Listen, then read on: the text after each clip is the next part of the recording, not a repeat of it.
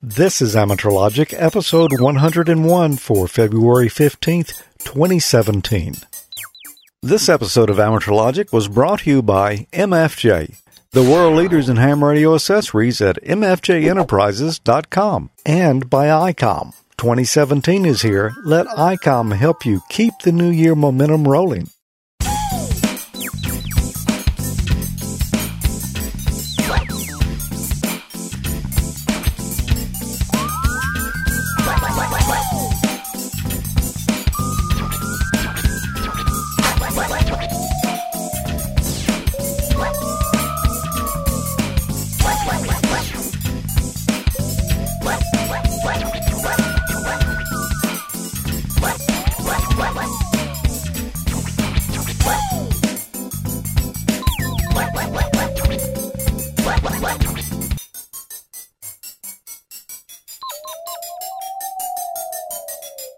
Good evening. Welcome to another episode of Amateur Logic. This is episode 101. I'm George. Well, I'm Tommy.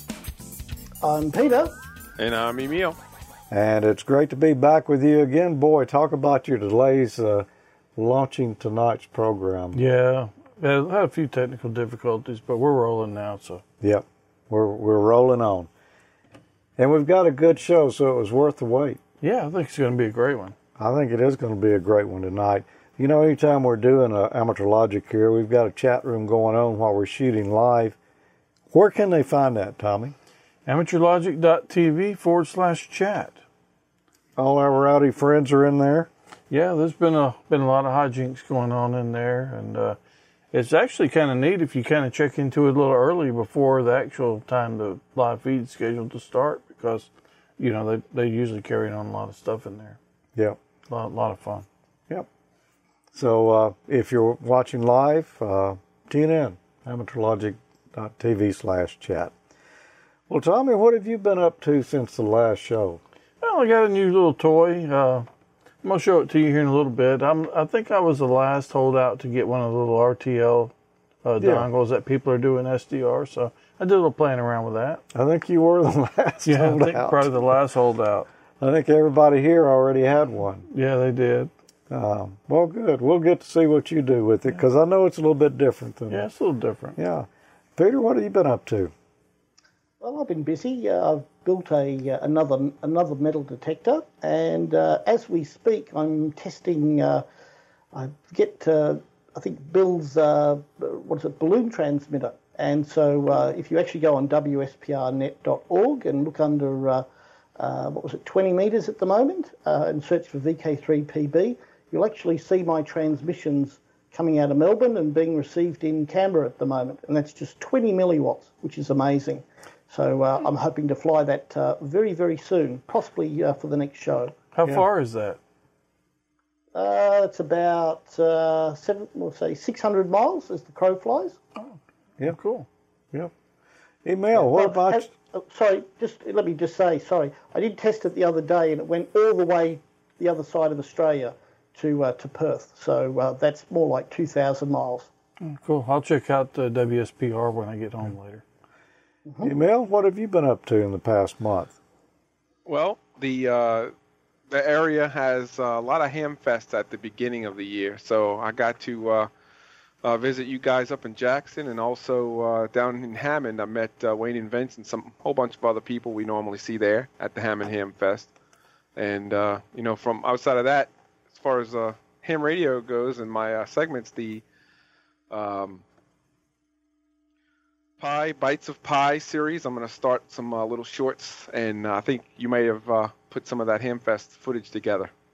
Yeah, I did. As a matter of fact, we've got some footage from 3 different ham fests tonight. Oh, cool. So it's just some things that a couple of them are new, one of them's old. We just put them all together. We got a lot of other good stuff tonight too, though, in addition to what we just mentioned. We've got a special. This will be part 1 tonight. It's our friend John Ossie, N3DRH, is doing a series. It's actually going to be 2 different episodes of Amateur Logic will have this segment in it. It's a presentation he does on Carl Jansky, the guy who more or less invented radio astronomy by accident. Oh, cool. Or just happenstance. Oh, what a lucky accident. And it's really interesting tonight, some of the early history of communications, and I think everyone's going to enjoy it a lot. Oh, I'm looking forward to seeing that. Should be cool. Well, tell me, what's on your email stack over there tonight? Well, my stack's kind of short. I've only got one tonight, but I've got one from Don, KC9QPM. He says, okay, the issue is a friend and I want to get on the D-Star system. There are no repeaters available to either of us, so what's it going to take to get hooked up? He has several IC2820s. I have one IC91AD. Bill has really high-speed internet. We both have Raspberry Pis. What else will we need? How can we get it set up? So there are a lot of options to get on D-Star, but I did send him an email back about Raspberry Pis and using that, but thinking back about it, the easiest way, I think, to get on is using the BlueStack Micro and the DV Mega, along with an Android tablet or phone. If you have one of those available for internet, I think his friend has high speed, but I think he said he didn't. But anyway, that's a real easy option to get online, and it's very inexpensive. Probably, if you have the tablet already or a phone with internet connection, then it's less than $200 US. Yeah.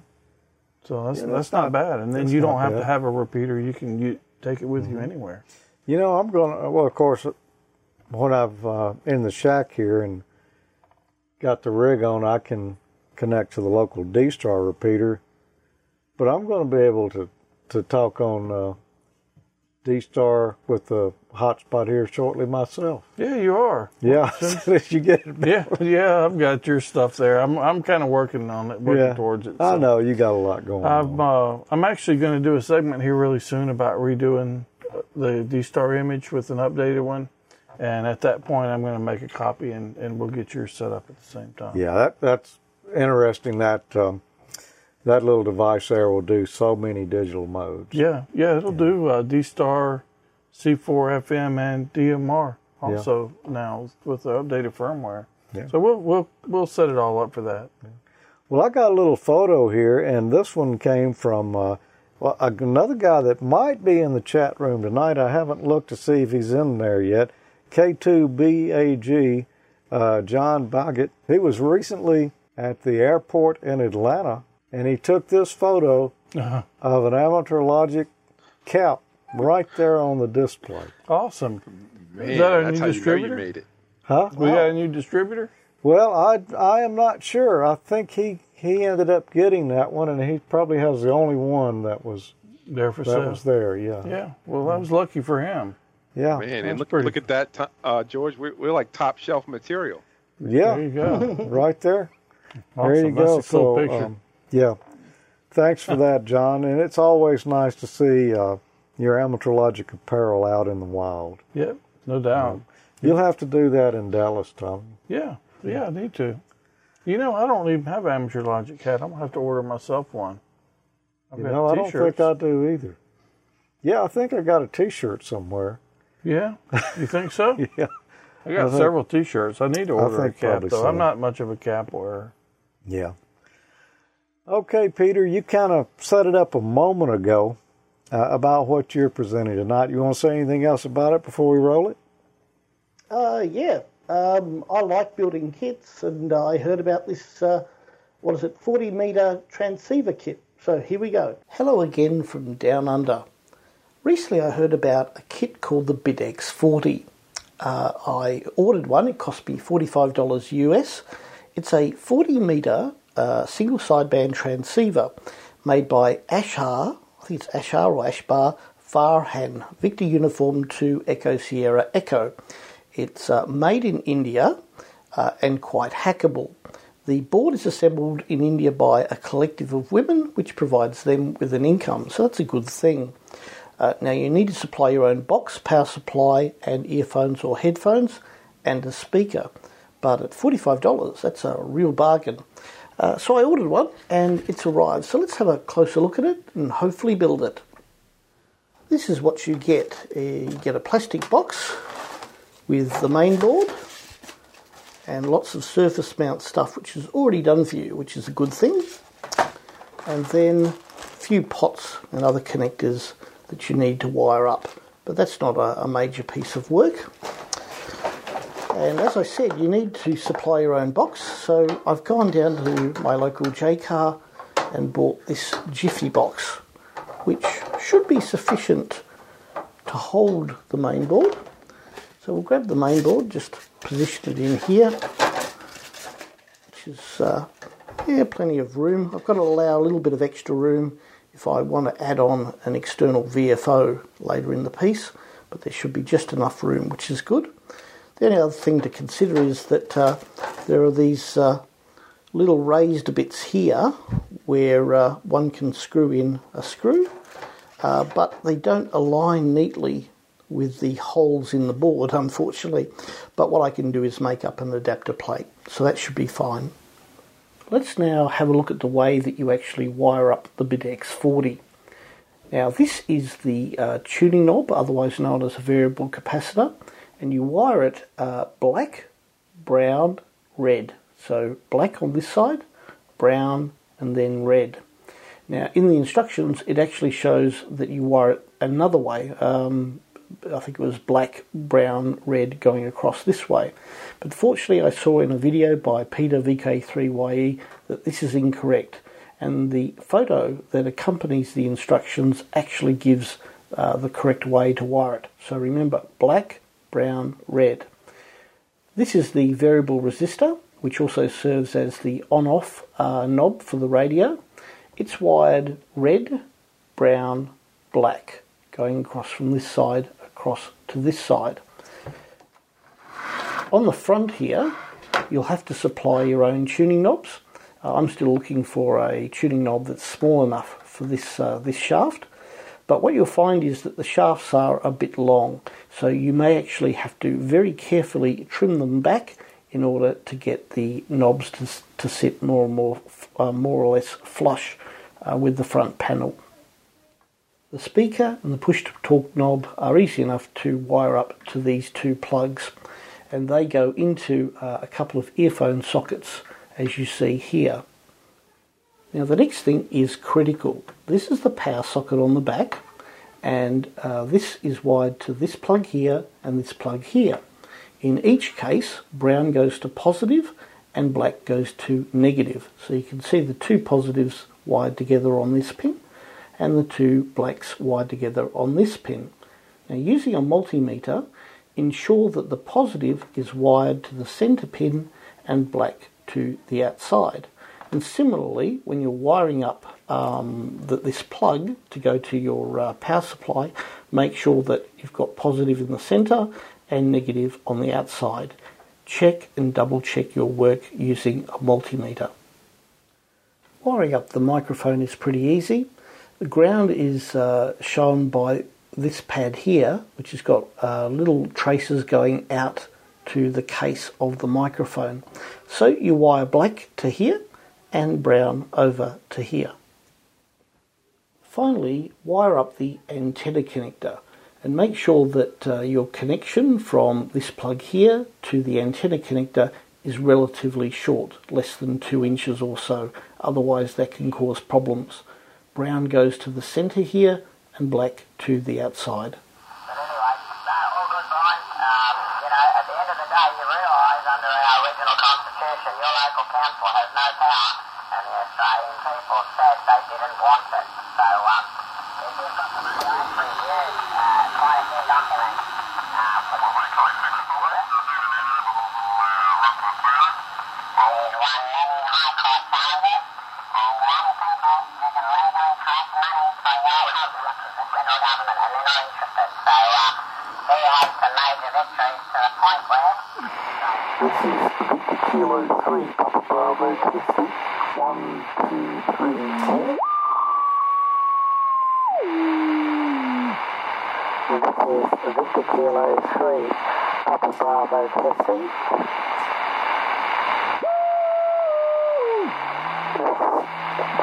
This is Victor Kilo 3, Papa Bravo, Pixie, 1, 2, 3, 4. 1, 2, 3, 4.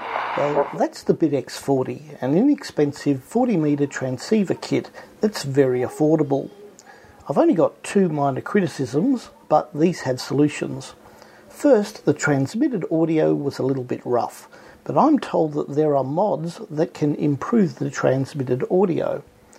The other concern was the tendency for the frequency to drift a little bit, but this has now been solved.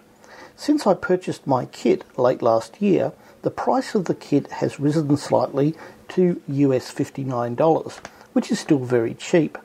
But the kit now includes as standard an Arduino-based external VFO with an LCD display. That's just amazing. What a great kit. Somebody posted on Facebook when I mentioned that I would be constructing the kit, and they said, "Oh, that's great. Oh, I'm so sick of Arduino-based segments." And the unfortunate truth is now that if you order the kit, you're going to get an Arduino with it. But look, I assure you it comes assembled, so it won't be a hassle. Yeah, and if you're tired of Arduino-based segments, this is probably not the place to be, because there's going to be some more of them coming yet. Not this week. The Arduino stuff's awesome. I can't really believe it's kind of weird that. Well, I guess if you're not into it, then it's interesting. But well, that's a neat kit. We've been seeing a lot of folks over in the Google Plus community, Amateur Logic community. Yeah, I said I was the last holdout for the little SDR dongle. I guess I'm probably going to be the last holdout for the BitX40 I think kit. we're tied. Oh, yeah? You're going to hold out too? Have you got one yet, Emil? No. Okay, well then. No. Didn't I think from memory, Mike actually was the guy who put it on. Mike in Canada actually got one. Yeah. Yeah, Mike got one. I believe John that had the hat picture may have one. Yeah. Or Chip. One of them. Somebody else has one. I think it's John. I think there's several of them in there that are. No, I know who. Ralph. I think maybe Ralph is building one. Or is already. Anyway, one suggestion though, for the maker of the chap in India who makes these, I think it'd be really good if they actually supplied some kind of case with pre-drilled holes for beginners. I think that would help a great deal as well. Yeah. But it might increase the You price. can print one on your 3D printer. I saw that there's one, I believe, on the Thingiverse. Yep. Could be an option. I guess my favorite thing about it is that it'll do single sideband too. It's not strictly a CW or a digital rig there. Yeah, it looks like a fun project. I wouldn't mind doing one if I had time to do it, but it's probably a little more involved than what I can spare time for right now. Yeah.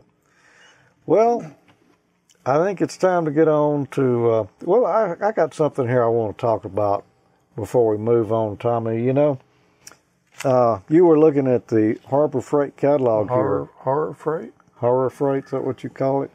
You were looking at it before the show, and you get these too, don't you? Oh, yeah. And I try to go through most of them, and they send too many, and they all got the same thing in them. Yeah. Oh, yeah. And they all got the biggest sale ever. Yep. And, I'll find some junk in there. I mean, quality tools in there that I want every now and then. Yeah. And I'll buy some stuff from there. I'll admit it. I look at it carefully and I think, am I going to need to use this tool more than once? Yeah. That's the kicker right there. That's the kicker. Yeah, I won't even talk about it, but I bought a tool there today that it was pointless. It won't do what it's supposed to do, but it's probably not the last time. You really never know. You could get something that's good, because I got my little calipers from there. Mm-hmm. They were cheap and they work fine. No problem. They're fine. And I actually bought a hammer drill from there that I intend on using one time. It made it through the whole project. I might actually get 2 uses out of it. Maybe. So who knows? I bought a good many tools from there to take and leave at transmitter sites that, that I just need some tools there, and that's my burner tool sets. Yeah. And I will say I needed some bits for my drill, not my drill, but my impact driver. to put some fence, working on my fence. Mm-hmm. And so I was close by, and I ran in there. I bought a box of 12, and I made it to about 6 feet of fence before I stripped out most of them. Okay. So you know, George, the top of that magazine, the title there is definitely Cheap Old Man Compliant. It is. It is. I think you're right. Huge price cuts. I mean, that's right on the money. Yeah. Or off the money. Right off the. You know, they're competitors to this too. There's another one called Northern Tool that's right up the road here. It's pretty good. A little bit better quality, I think. Oh, is it? Yeah. I've been in there once or twice. I bought a solar panel from there. Yeah. I think some of the stuff they got in there is a little better quality than you'll get here. But apparently that's a pretty hot space. It's heating up right now because there's more competitors coming along. Here's a new one here that looks to me like they're directly trying to compete with Harbor Freight. And this is Hazard Fraught Tools. Have you heard of this company before? No, must be brand new. It is brand new. Let's just take a look at a few of the items that they got here. You know, a 6-inch weld gutting knife For less than $10. less than $10, and they got a mohel knife too. I guess that's how you pronounce that. Yeah. You might be there for a while. Yeah, but you know it's also ideal for most walrus brisket. Yeah. And apparently, you gut a whale with your right hand, but you got a mohel with your left. But look at the price difference, man. Yeah. It's a pretty big difference, and it looks very similar. Yeah, it does. But Makes me want to be left-handed. You probably don't want to interchange those tools though, because you don't really know what's going to happen. you don't. You just never can tell about those kind of things. You know, they've got other tools though that'll serve more than one purpose. Well, here's one right here. It's a 6-function electronic multi-tester. It's a AC/DC voltage tester, a meat thermometer, a gaydar, searchable, I can't read that, Bible? Bible. Yeah. Paternity tester, corn on the cob holder. Man, where You do you wanna borrow stick my that thing for contacts? paternity test? And only $9.95. Where are you going to get that, man? Eight functions. Yeah. You can't argue with the value of that. They only list 6 there, but it's actually 8. So we don't know what the other 2 functions Well, could it's be. just up to your imagination. I guess so. Well, they got good coupons there too. Just like in the Harbor Freight catalog, they've got a number of coupon deals that you can get stuff at a really good price, like some kind of gauge for $9.99. Yeah, and it looks like a good one too. Yeah, the useless coupon. Or what about that, Tommy? 16-inch manual chainsaw. You know what? That you don't ever have to worry about. You know how you use your chainsaw just every now and then, and it gets gummed up if you don't put Sta-Bil in it. You don't have to worry about that with that, and then you don't have to worry about like cutting the extension cord if you have one of those little electric ones. Solves a lot of problems. Well, it does. And economical, it's, I guess, environmentally friendly. Yeah, and get exercise at the same time. Yeah. Good for your health. What other coupons they got there? Oh, look at that. An 8-ounce solid brass carpenter's dreidel. Only $14.99. Oh, wow. And I particularly like that last one there. $29.99, you can get a 50-foot garden hose extension cord combo. You know that. Do not get cord wet. If you were, that's good. If you were doing those projects around the house and you don't want to haul a bunch of stuff out, you know, you could. Yeah. That's all I can say about that. I'm pretty well stopped right there in my tracks. Yeah. It's just not many extension cables that you can connect to both the water faucet and electricity. But there it is. Well, Brad in the chat room says shocking. yeah, it is. It is.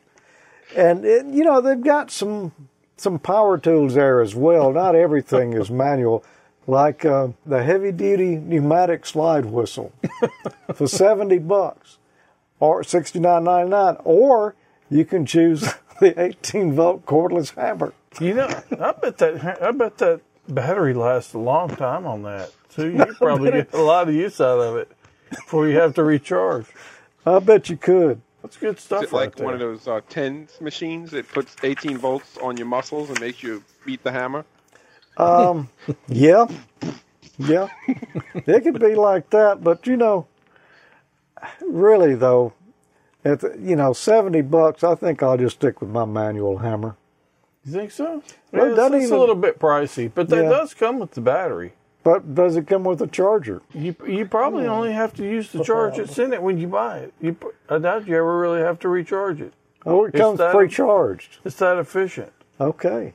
Well, so, be looking around for the catalogs of hazard fraught tools. Should see that coming soon. Perry Thompson sent that to me. Oh, yeah? That's pretty And good. I looked around. It's floating all over the internet. I think the original source of that is a Mad Cover site. Oh, yeah. I believe that's where and it looks like, something they would do. So Yeah. That's pretty good stuff there. that was really good stuff there. That almost looks like some of the stuff from the Amateur Logic Christmas Buyers Guide. I was thinking of Mike when I was reading it. That's actually where I thought it might have came from. He missed a good opportunity, didn't he? He did. We could have sold a bunch of that. Well, what's up next? It's not too late. Maybe they need a distributor. Yeah, in Canada, they could probably use one up there. Yeah. Well, we mentioned earlier we got some Hamfest videos, some new, some old. I just mixed them all together, and here's what came out.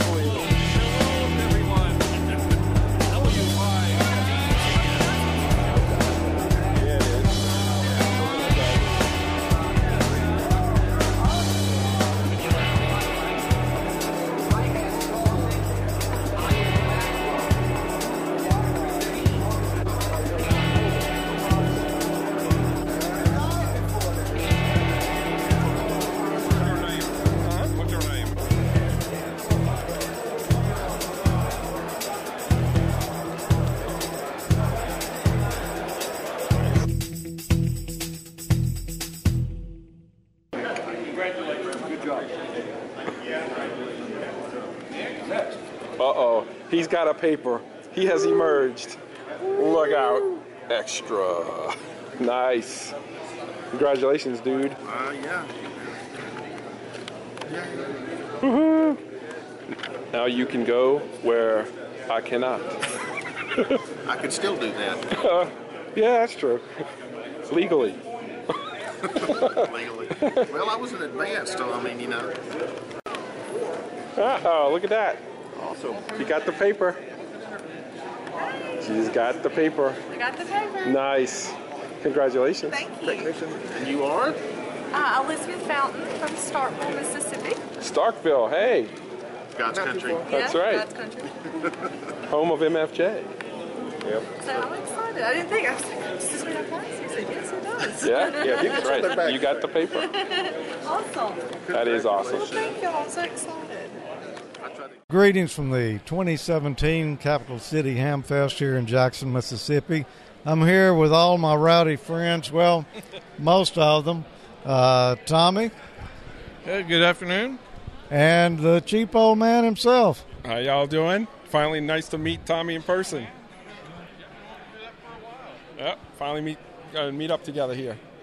Cool. So I think, Tommy, you have out-cheaped the cheap old man this time around. I have. I bought a few things. I've got a something to fix my antenna on my truck. Mentioned it was bad. I bought a few tools and some connectors and things. What'd you get, Emil? Well, I'm so cheap, I'm actually going to move backwards in license classes, George. It was on sale? No, not really. My daughter's looking into getting her technician license, so she's going to chase some scholarships when she's hitting college next year. So, but other than that, I haven't picked up anything else, so I am holding true for myself.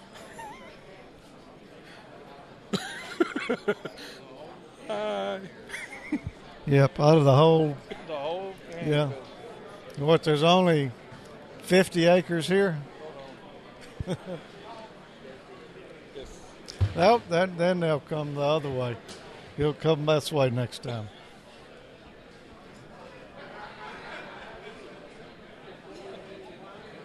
Yeah, how do you come back from that? It's really hard to recover from something like that. You just can't recover. So, a scholarship. So you're telling me there are scholarships for college students that have their amateur ticket? Well, there's a bunch of clubs who offer scholarships to local students through the local school systems.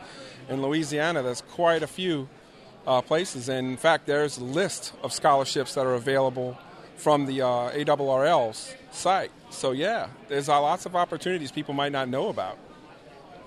Huh, like me, I'm going to have to go look because I got... You going back to school? No, but I got 2 kids. Okay, that's a good thing. Yeah, I mean, if they get their license and they show the interest, I'm thinking, there's several other kids doing this today that are very young. 10, I can think of one out of New Orleans, Bryant, HVO, I think is his call. And there's Chris, I forget his name. Oh, yeah. Chris Brown. Yeah, Chris. I mean, I think there's a lot more interest, and that's, to me, is just going to help that or spark it. Yeah, I think so. You said something. I don't remember. I think that's what it was. Yeah, probably was. Well, so I hadn't bought much. I bought some $5 Plato wire cutters. Really nice little sharp wire cutters for for that price. I've already got some, and when I saw these $5, so I'm getting another pair. Got a few connectors. I don't know. The Hamfest is not over yet. I've got some more looking around to do. I did buy a bunch of jumper leads. You never know when you're going to need another jumper lead. Yeah, no doubt. And I do remember what I was going to say. When he was asking if you were going back to school, I just had pictures of Rodney Dangerfield with a little pair of reading glasses on. Yeah. Yeah, as a matter of fact, I'm registered right now at Ham College. Yeah, when's the semester start? It starts tonight. Actually, it really does, doesn't it? Yep. The January 2017 first semester starts tonight at 6 o'clock. Well, I don't even know what the date is, because obviously when we shoot this is old news now. But today's the 28th. 28. Yeah, according to my pocket calendar. Okay. Emil, was this a spur of the moment trip to come up to Jackson?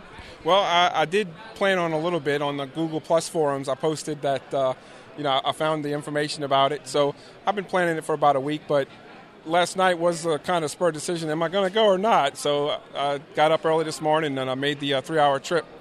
And that's worth it, because I can tell you some of the stuff I'm seeing here is a little bit higher quality than, let's say, what I'm used to seeing in our local areas. Or at least there's a lot more of it around here. We do have high-quality junk here, so it's worth the trip. Yeah. I've been seeing, I think I've seen almost as many folks from around Slidell here as I have folks from Jackson. Yeah, there's quite a few members of our club, some of our club's leadership here, and even people who are organizing our Hamfest, hooking up with the vendors you guys have here. So it's you're right. There is a lot of our people over here from both Slidell area and New Orleans area. So what's left on your shopping list? What's left on my shopping list? I did see quite a few of, again, the TNCs that I kind of look for here. And there's some new models of the little HTs that I've been watching. I also noticed that there are entire bags of HTs here. Some of the now they're so cheap. Exactly. Some of the Chinese ones. So anyway, that's what I've been watching, George.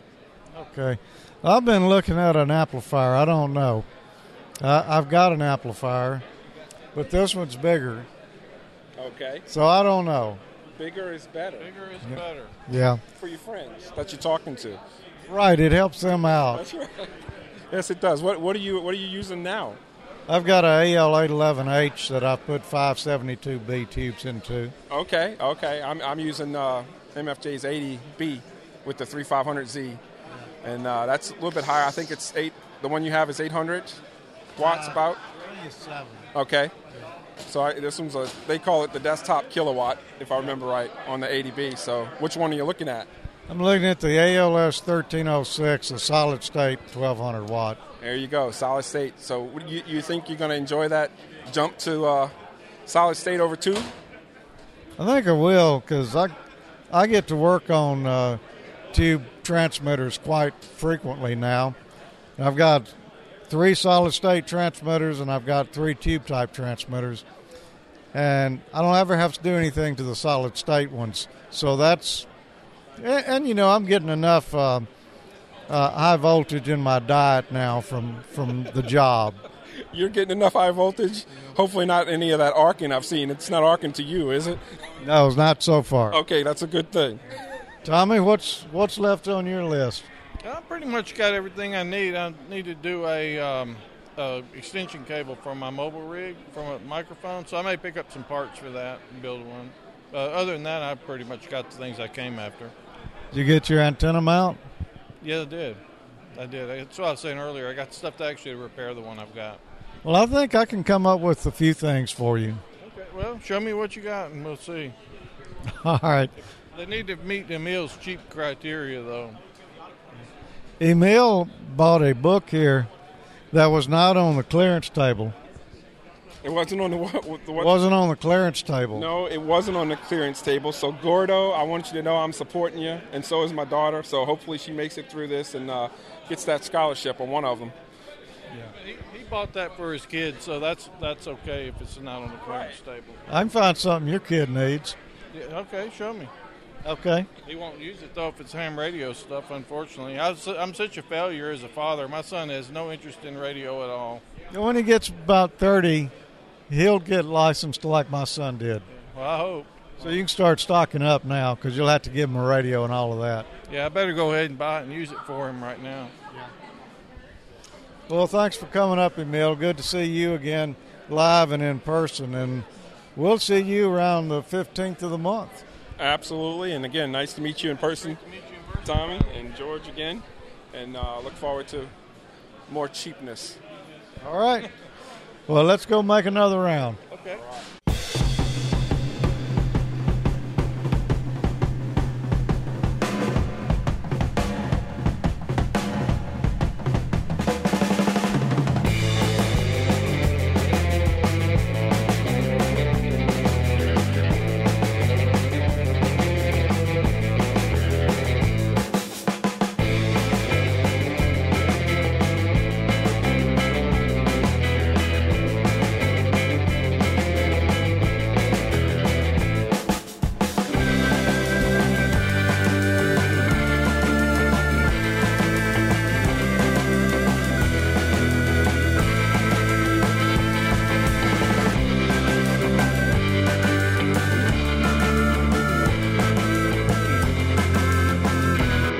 Good to see you again, Emil. Yeah, it was good to meet Tommy. Yeah, man, that was a pleasure. Yep. Had a good time there. There was more empty tables there this year than than typically is. Yeah, there. I think they had some things. A few of the major vendors, I think, usually there had some kind of health issues. Yeah. Kind of coincidence that several of them. Yeah, the wireman was not there because of, I've gotten some kind of health issue. I don't know that it was a major one, but it was major enough that he couldn't come.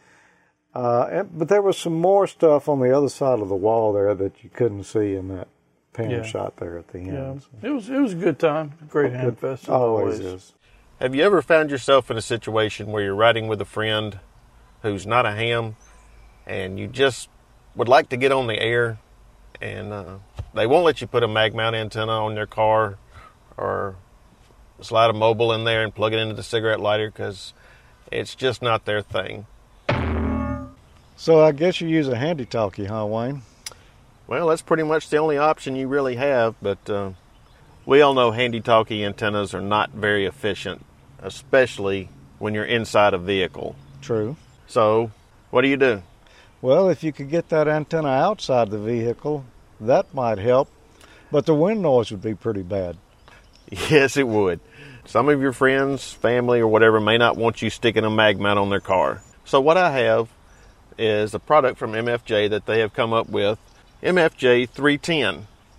It is a handheld antenna window mount clip, which will allow you to take your existing handy talkie antenna, screw it on to that, then just simply slide the mount over the window, attach it to your handy talkie, and now you have an external antenna. Well, let's see how it fits. Okay. Just take your normal handy talkie antenna. You can screw it onto the mount. And you would just slide the mount right over the window, which it will snugly fit, and then just roll the window right on up. Wow. And now you have an external antenna. Neat. It is. The mount comes with the RG174, the very thin, lightweight coax, so it doesn't put any strain on your handheld. It gives you an external antenna now to get your RF signal outside of this big metal box you're traveling in. And it works really well. You mentioned earlier that you were the last one in the group to get that RTL dongle. Yeah, I was. You know what actually drove me to get it? Well, I'll tell you about it. Here, let's just watch it and we'll talk after. Okay. Today I'm going to show you something else that I came across in my adventures of hamming in the hotel. Maybe that's what I ought to call this segment, hamming from the hotel. Anyway, I think I'm probably the last holdout of the ham radio operators that did not have one of the little RTL SDR dongles or TV dongles that can be used for SDR. So I went ahead and ordered one from Amazon. It cost me about $20 or so. And in playing around with it, I discovered that there's an app for the Android tablet that will allow you to use it. You have to install a driver, and then there's several applications on there that you can use. We're going to explore those today. It's kind of a takeoff of the Android SDR app I showed you that you can connect to remote receivers. That's a cool app, and I use it still, but there's not as many receivers on there as I hoped. At the hotel, I'm right near the DFW airport, and there's all kind of air traffic going through, so I just got this, and I'm going to take it this week and play around with it and see. I should be able to pick up some pretty cool air traffic. Let's look at how to get it set up. First of all, you need the dongle, as we mentioned before. Just plug in. I bought that one off Amazon for about $20.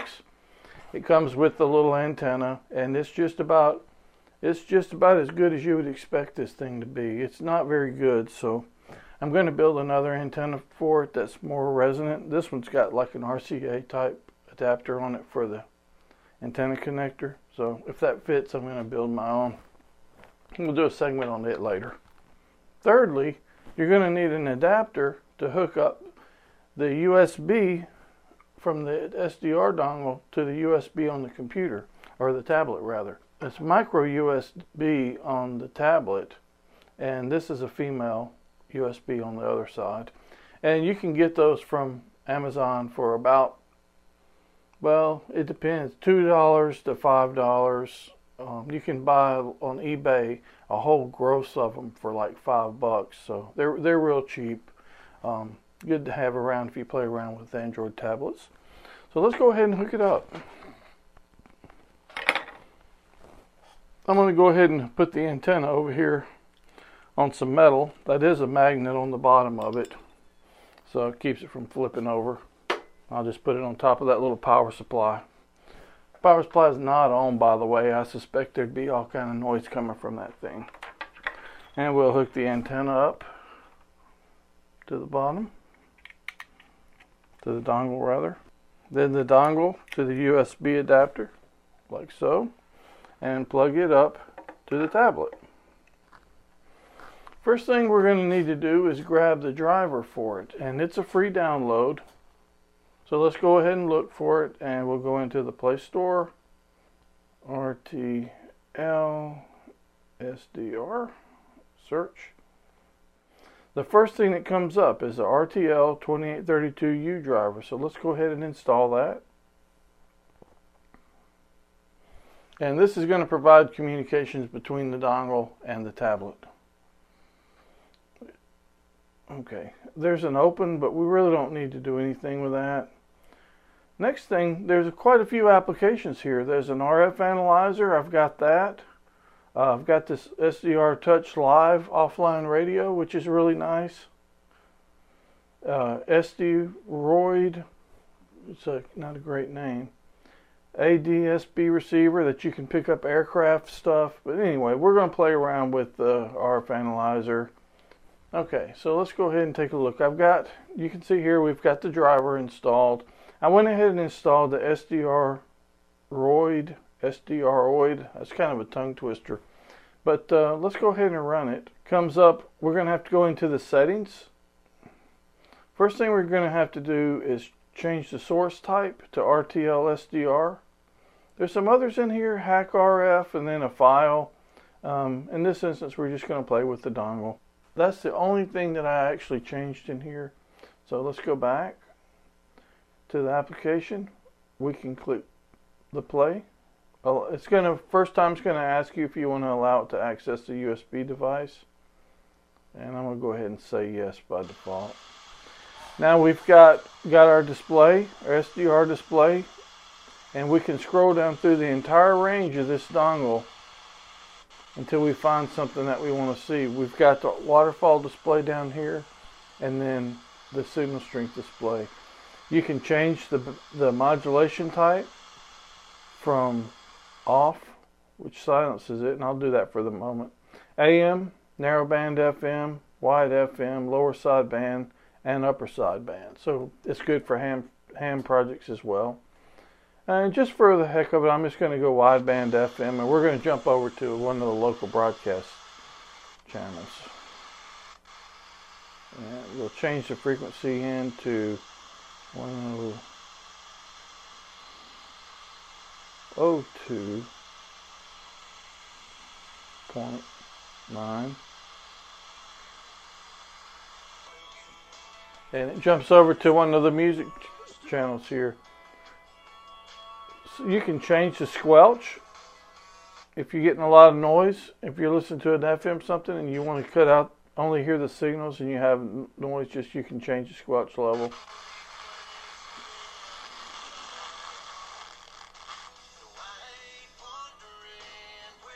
It's pretty cool. So you can see anything down here. Let's jump over to a UHF channel. Okay, so I'm going to use my little ID51 plus 2 here, and we're going to go to my DV Mega frequency and let's see what we can find. So we'll jump over here to, I have it programmed to 445.6, so let's go there. 445.6. And let's see what we can hear. Now, we're probably going to hear noise because this is digital in 5Z and O. Test 1, 2, 1, 2. And we can see my signal there. I'm not linked to anything, by the way. This is just to my DV Mega right here. Let's try a simplex frequency. 146. .52. And we'll get rid of that noise. Squelch it out. Now I'll go to 146.52 here. Okay, 146.52. In 5Z&O testing. In 5Z&O.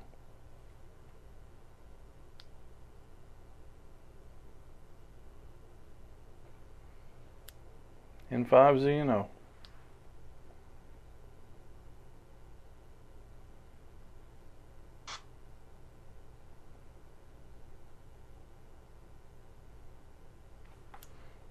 In 5Z&O.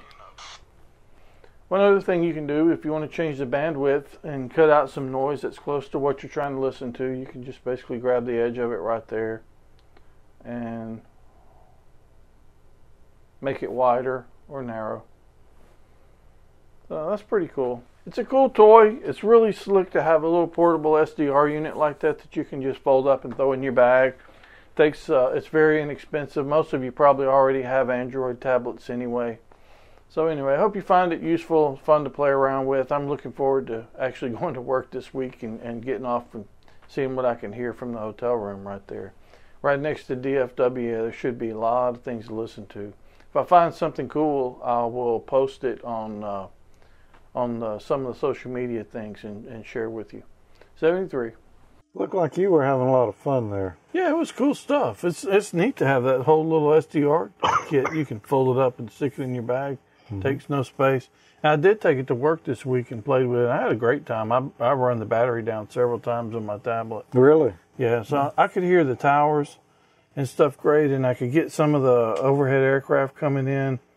But the hotel, I was on the 3rd floor, and the hotel has a metal roof, so I think that was causing me a little bit of problems with the overhead stuff. Not to mention the antenna's not even close to resonant, I'm sure, for those frequencies. Yeah. I like the little slider for the squelch control. That was pretty cool. Yeah, that's pretty awesome. There was a bunch of software out for that thing. That was a free one, and then there was several paid ones. But I couldn't show a paid version here with Emil on the show. No, definitely. I was afraid he wouldn't come back next week or next month, rather. Yeah. So. Yeah, they are a lot of fun. That looked pretty responsive too. Yeah, I guess you noticed when I showed my radio signal, though, the only thing is a little bit off frequency. So I've got to see if there's maybe some way in the software calibrate that thing. Yeah, most of the SDR kits I played with were not exactly on frequency. You'd have an offset setting in there where you could slide it over to get it right where it should be. Yeah, so it's probably in there. There's a lot of stuff in the settings I haven't really looked into much yet, but I want to keep playing with it some more. Cool. Well, Emil, I know you've got an email there that you were going to tell us about. Someone in the chat room. Yeah, our good friend Marty in the chat room sent us an email, 80PO, and he wanted to say him and his wife, KE0EWK, wanted to drop us all a quick line to tell us how much they appreciate, the work that you put into this show. He basically said not only is it educational and informative, but we stand out as being different from the normal fare of reality television that always kind of focuses on the negative. So I can tell you, I'm agreeing 100% with what Marty's saying here, because I know that's why I joined. That's why I started looking and joined the show, literally because of that. Plus the sense of humor, you guys. It kind of drew me in, but he's right on the money with that email. So thanks, Marty.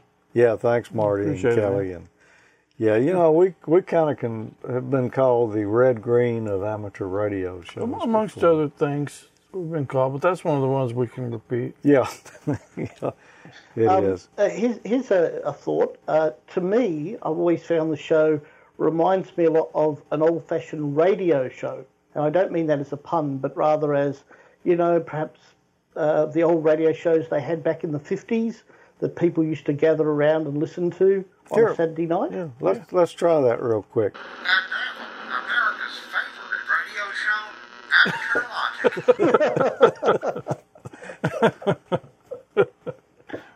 I got a face for radio, so it might work better. Yeah. Oh, yeah. So, yep, that's great. Thanks, Marty. Well, Emil, are you getting a little hungry over there? George, I'm really hungry right now. I'm so hungry that I'm thinking about taking a bite out of my pie, my Raspberry Pi. Hey, George, Peter, and Tommy. This is how to make a shortcut to a certain file type on the Raspberry Pi or Raspbian. In this case, I have a MP4 video to a certain show I like, so I'm going to right-click on that and hit Open With. And here I'm going to select one of the programs that I'll open or use to open that type. If it's a command line, then there's this tab here that says Custom Command Line. Here's where you can put what that command line is going to be with the variables that represent, let's say in this case, a single file name.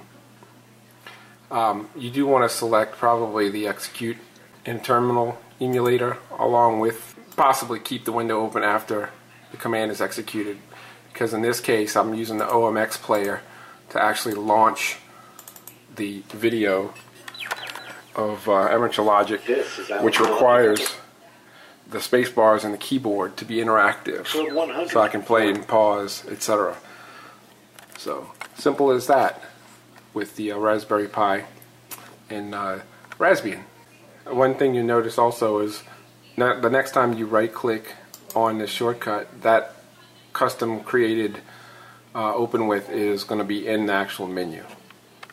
I figured I'd drag it back to the old days of cheap old man minutes when I used to try to keep it under a minute. So I kind of figured there's so many things with that Raspberry Pi that are out there. I just I fell in love with it and haven't stopped since. Like Peter told me in one of the Google Plus, once I started learning how to blink the lights with it, I'm going to take over the world with it. Aren't you glad that we twisted your arm and kind of nudged you in that direction? I am glad, and so is a lot of people in the club. You know, we actually started showing some of the shows during the social. We have a social meeting on the third Thursdays in our club, and I brought the Pi, and they were pretty amazed that it could keep up with that H.264 video like it did on our HD TV in the club. So that little thing is powerful. Have you written any Blinky Light programs for it? Absolutely, yeah. They're on the go. Google Plus forum. I did a couple of Python scripts myself, and came out good. Yeah, I did a segment on that a good while back. Pretty neat stuff. It is really neat stuff. Well, we're going to take another break, get a message from ICOM, and then we're going to be back with that segment that I told you that you're really going to enjoy tonight. Cool. 2017 is here. Let ICOM keep the New Year momentum rolling with an array of radios to help you communicate and listen all year long, no matter where the year may take you. Base stations, mobile transceivers, handhelds, and more, ICOM has all the equipment to make 2017 the best year yet. Communicate with the touch of your fingertips, perfect for small spaces. The IC7100 is the ideal D-Star option to help you communicate anywhere throughout the year. Angled control head and touchscreen for quick, intuitive operation. Large internal speaker for clear digital audio, and it's perfect for multiband and all-mode communications. Planning to be on the move this year? Back for a limited time, the IC7200 is a great option for hams wanting a rugged device to carry out into the field. Simple and tough with IFDSP, digital noise reduction, and USB port for PC control. Ideal for the ham on the go, the IC7300 is the new radio everyone's talking about. It's a high-performance, innovative HF transceiver with a compact design. RF direct sampling, 15 discrete bandpass filters, large 4.3-inch color touchscreen, real-time spectrum scope, SD memory card, and more. Visit ICOMAmerica.com/amateur for more information on all the great ICOM radios.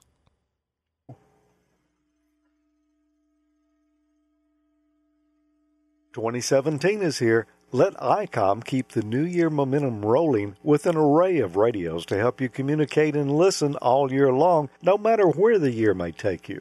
Base stations, mobile transceivers, handhelds, and more, ICOM has all the equipment to make 2017 the best year yet. Communicate with the touch of your fingertips, perfect for small spaces. The IC7100 is the ideal D-Star option to help you communicate anywhere throughout the year. Angled control head and touchscreen for quick, intuitive operation. Large internal speaker for clear digital audio, and it's perfect for multiband and all-mode communications. Planning to be on the move this year? Back for a limited time, the IC7200 is a great option for hams wanting a rugged device to carry out into the field. Simple and tough with IFDSP, digital noise reduction, and USB port for PC control. Ideal for the ham on the go, the IC7300 is the new radio everyone's talking about. It's a high-performance, innovative HF transceiver with a compact design, RF direct sampling, 15 discrete bandpass filters, large 4.3-inch color touchscreen, real-time spectrum scope, SD memory card, and more. Visit ICOMAmerica.com/amateur for more information on all the great ICOM radios. We appreciate ICOM being a sponsor of Amateur Logic and Ham College. Yeah, absolutely. It really helps us keep it rolling. Well, as I promised earlier, we've got a special segment tonight, a part one of a two-part series that John Ossie, N3DRH, who just happens to be over in the chat room right now, he put this together. This is a presentation that he does, and he approached me and said, would y'all like this to run on Amateur Logic? And I said, yeah, that'd be fantastic. And he put it together. So let's take a look here at part one on Carl Jansky. Well, John will tell you all about him, but I really found this interesting. Cool. I've been looking forward to it.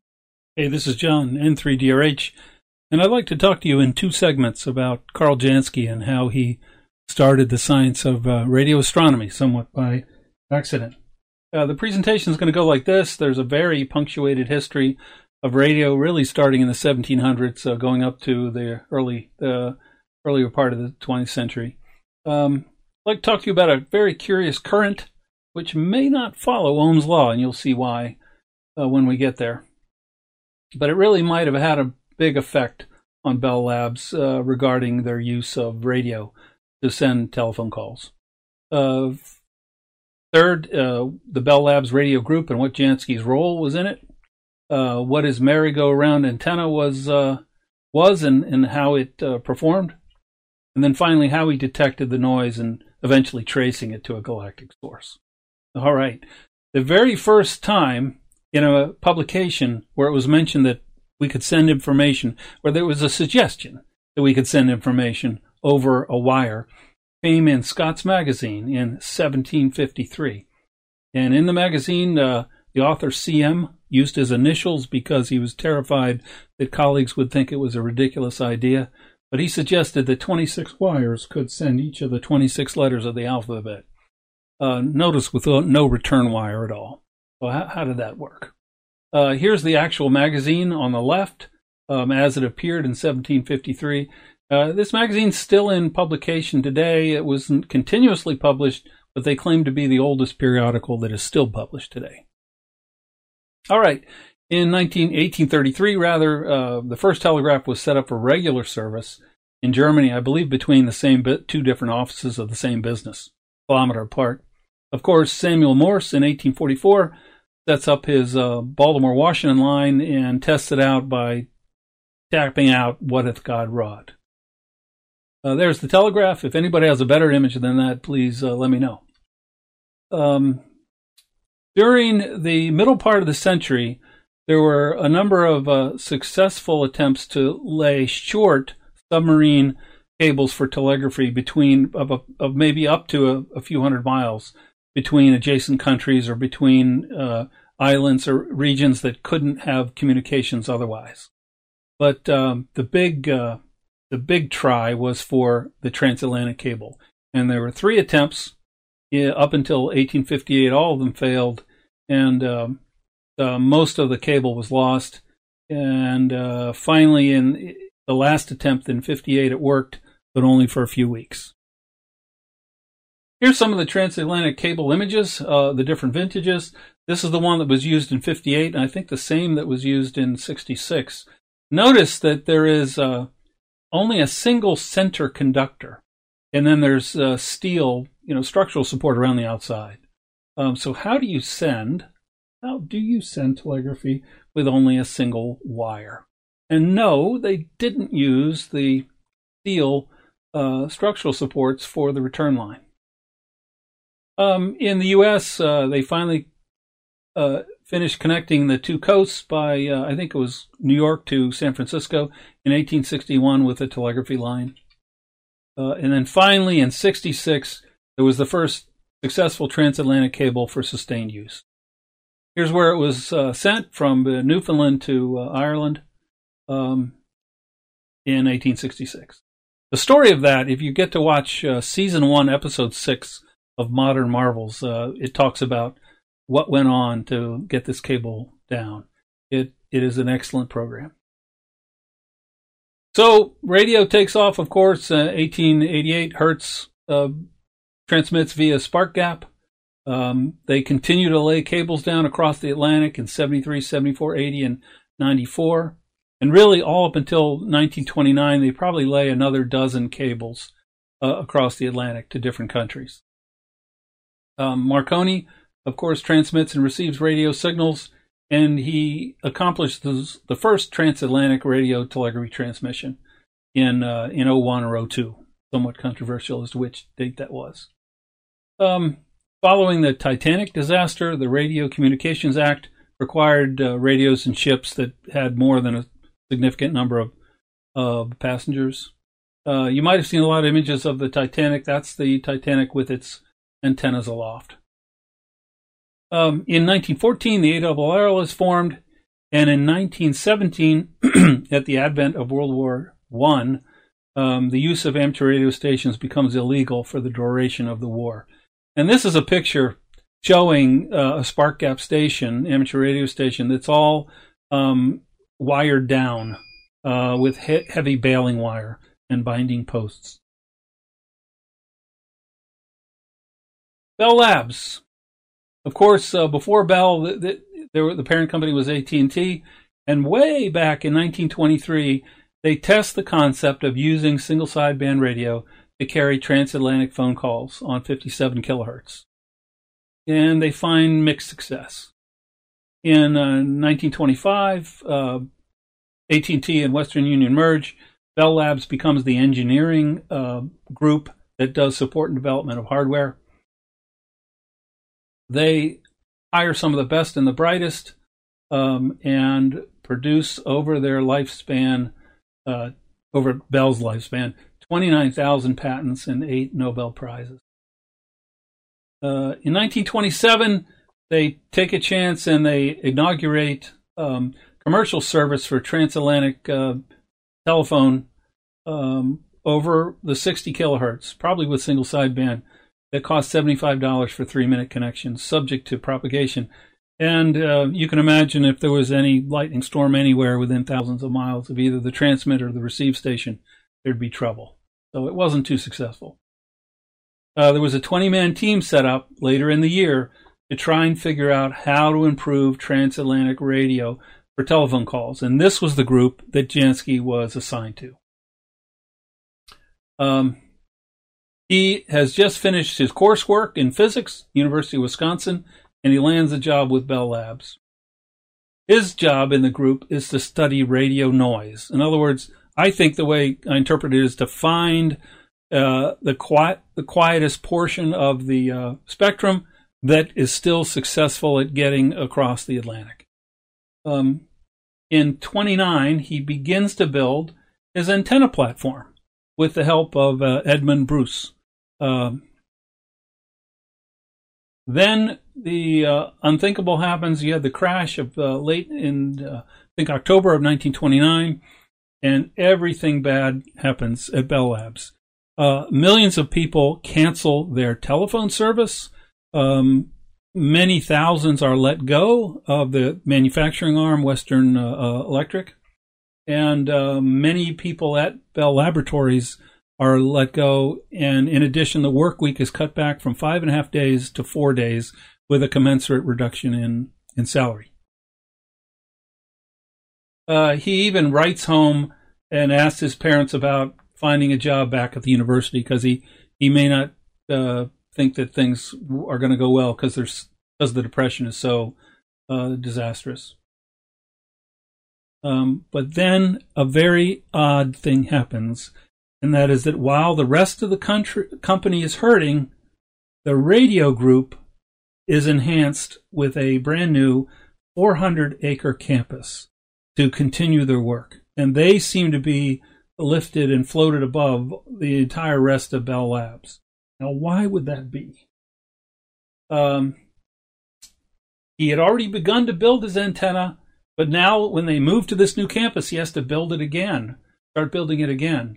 And what might have caused the radio group to be so privileged when the rest of the company was hurting? And I believe it was the events that followed the 1929 Grand Banks earthquake. Very unusual earthquake because it was of a large magnitude on the East Coast, which is unusual. But it caused a turbidity current to occur. And this turbidity current, this underwater avalanche, cut the 12 of the transatlantic cables in 28 places.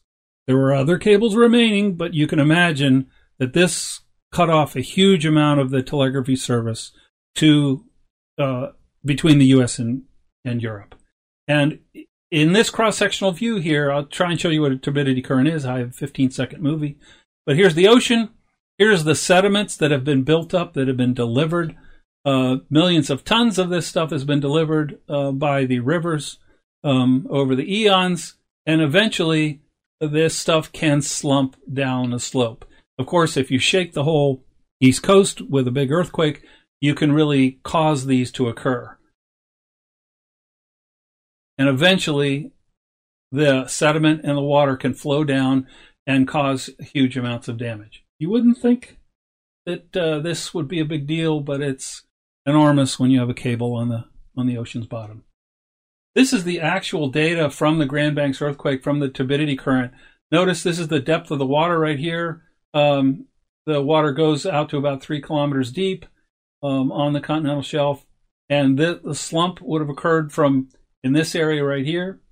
And lo and behold, these are the actual times that cables were cut. So they were able to quantify the speed of the turbidity current. So it was going about 60 miles an hour at the outset and slowed down. But I want you to also take a look at how far it went, because this is a vertically exaggerated graph, so the x-axis and y-axis are not scaled the same. Notice how far this turbidity current went. It went out to over 800 kilometers, all right, at 25 miles an hour.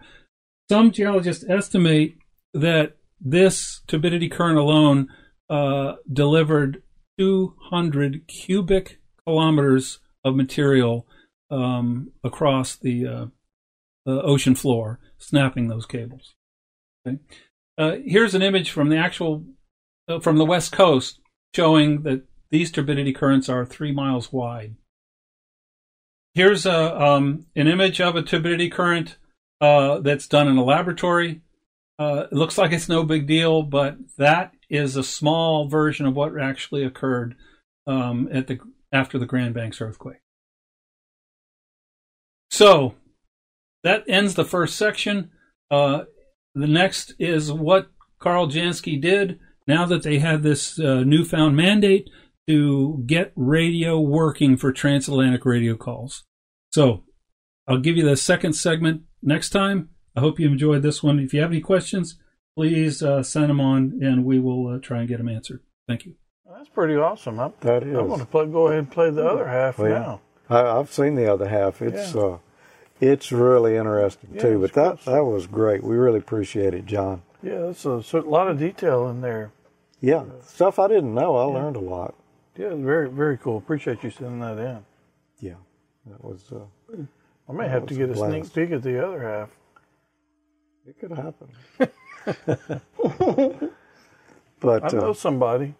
Yeah, you know, it's kind of fascinating that all the stuff they went through, you know, in the early days of figuring out to get to where we are today. Yeah, it's pretty amazing. It's amazing that they had the foresight to invest that much into the radio stuff. Yeah. The rest of the company was struggling and put that into there because that was the future. Well, if it cut 12 cables in, what did he say, 38 places? 28 places. 28 places, that's a lot of money down the drain. Yeah. $75 for 3 minutes, I think it was, for a call in 1920 something, 29, I think. Yeah, on that's a lot of money back on 60 kilohertz, I think it was, single sideband. So, you know, the quality had to. Oh yeah, really. Have we had any segments on radio astronomy or amateur radio astronomy? I think way back when Jimmy was with us, I think he did one. Was it on radio astronomy or just astronomy? I think it was on radio astronomy. He had that AOR receiver. That's right. Satellite dish. Yeah. I think it's way back then. Being an amateur myself in that, I'll have to look down that road. I have a feeling I know what's in that second part. Okay. Well, you're in this second part here. There's something you're going to want to build. You need to look at it carefully. Oh, very cool. Now you really make me want to go ahead and see it. But you're going to need to expand the backyard a little bit to hold it, I'm afraid. Oh, yeah. Anyway, again, thanks, John, for that. That was a great John Ossie N3DRH put that together, and we'll look at the second segment next month. Cool. Well, I think we've got one final email here, and this one comes from Peter. Well, no, it doesn't come from Peter. This is read by Peter. This one is read by Peter. Okay, sure. It's really quick, really simple. This is from Bob. And who knew Bugs Bunny was a ham? Okay. There you go. I never knew it. From Bugs Bunny Gets the Boyd, Warner Brothers, 1947. Stuff the wall. And you notice, a folded dipole? Yeah, horizontally polarized. No, although those are rabbit ears. Rabbit ears. Good one, Peter. So it's vertical polarization. Well, Tommy, we're wearing these. Oh, and mine is not the official version. Yours is not official. Yours is one of a kind. It's probably a collector's item. I think I got two of them like this. Oh, yeah? So it's a two of a kind. It's a two of a kind. Yeah, but this was way back in the early days of the show. As my wife got this for me. At least it's not Comic Sans. At least it's not. You'd be getting hate mail. Yeah, it would be. We got plenty of that. But George, your TV's got tubes in it, and I think Tommy's is HD. Yeah. I think 4K. It may be solid state at least. So where can you get that shirt, Tommy? You can get these at amateurlogic.spreadshirt.com. Not only these, you can get the hats like you saw John had in his picture. As featured in the Atlanta airport? As featured in the Atlanta airport. You don't have to go all the way to Atlanta to get it. You can go on this website right here, amateurlogic.spreadshirt.com, order it, and have it delivered right to your door. From the convenience of your home. From the convenience of your easy chair. From your ham shack. Yep. Be the best dressed looking ham at the next ham fest or airport, wherever you go. Yeah, and if you're wearing your Amateur Logic swag out and representing, take a selfie and picture and send it in, and you'll probably end up on the show. Yep, very good chance. Yep. We want to remind you about our social media.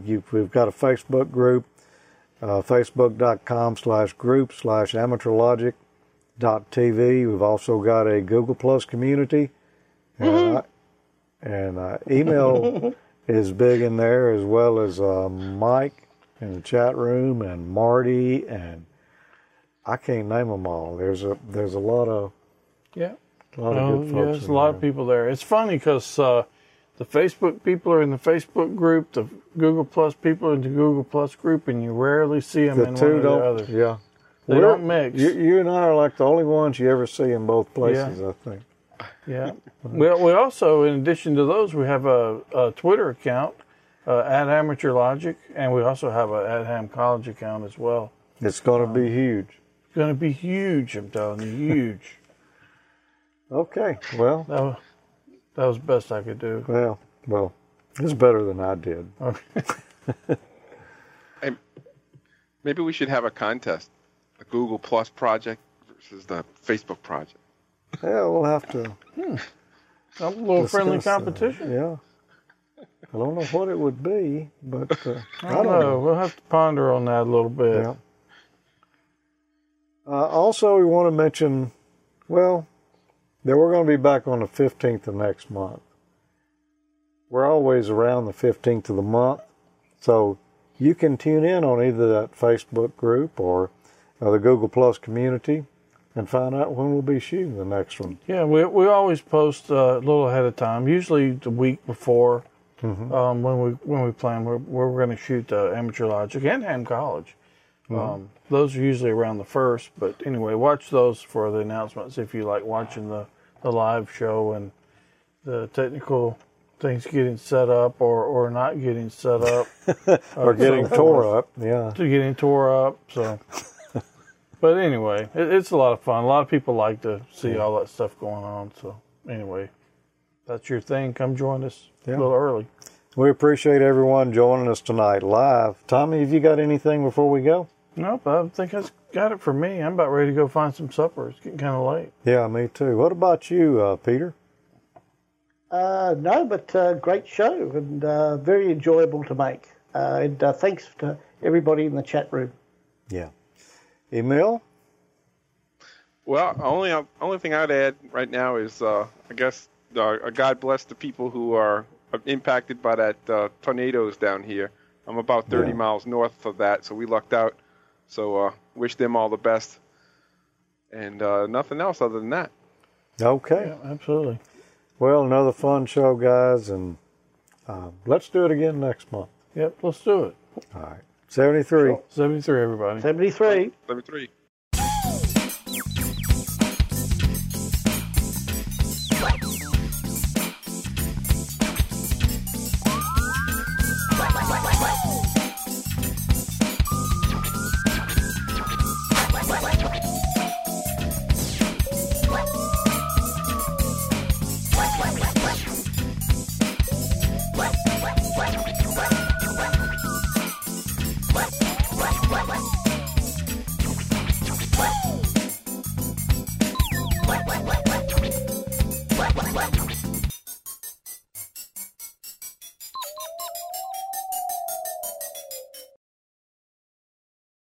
Well, Emil, are you getting a little hungry over there? Wait, am I muted? I'm sorry. I'm not really hungry at the moment because I did eat before this time. I got smart, knowing we might have some technical difficulties. Yeah. Well, I was trying to lead you into your segment, but it didn't work. Oh, I'm sorry. I completely missed it. But anyway, George, I'm really hungry right now. I'm so hungry. We appreciate ICOM being a sponsor of Amateur Logic. Yeah, let me say that again without... Did I throw you off? You look like you drew a blank there for a second. Well, I did for a second, but I was trying to recover. Okay. Well, nice effort. And just kind of look at the camera when you're doing it like I'm not... Just kind of look through you? Yeah, look through me like I don't know what's going on. That would be a lie. No, not half the time.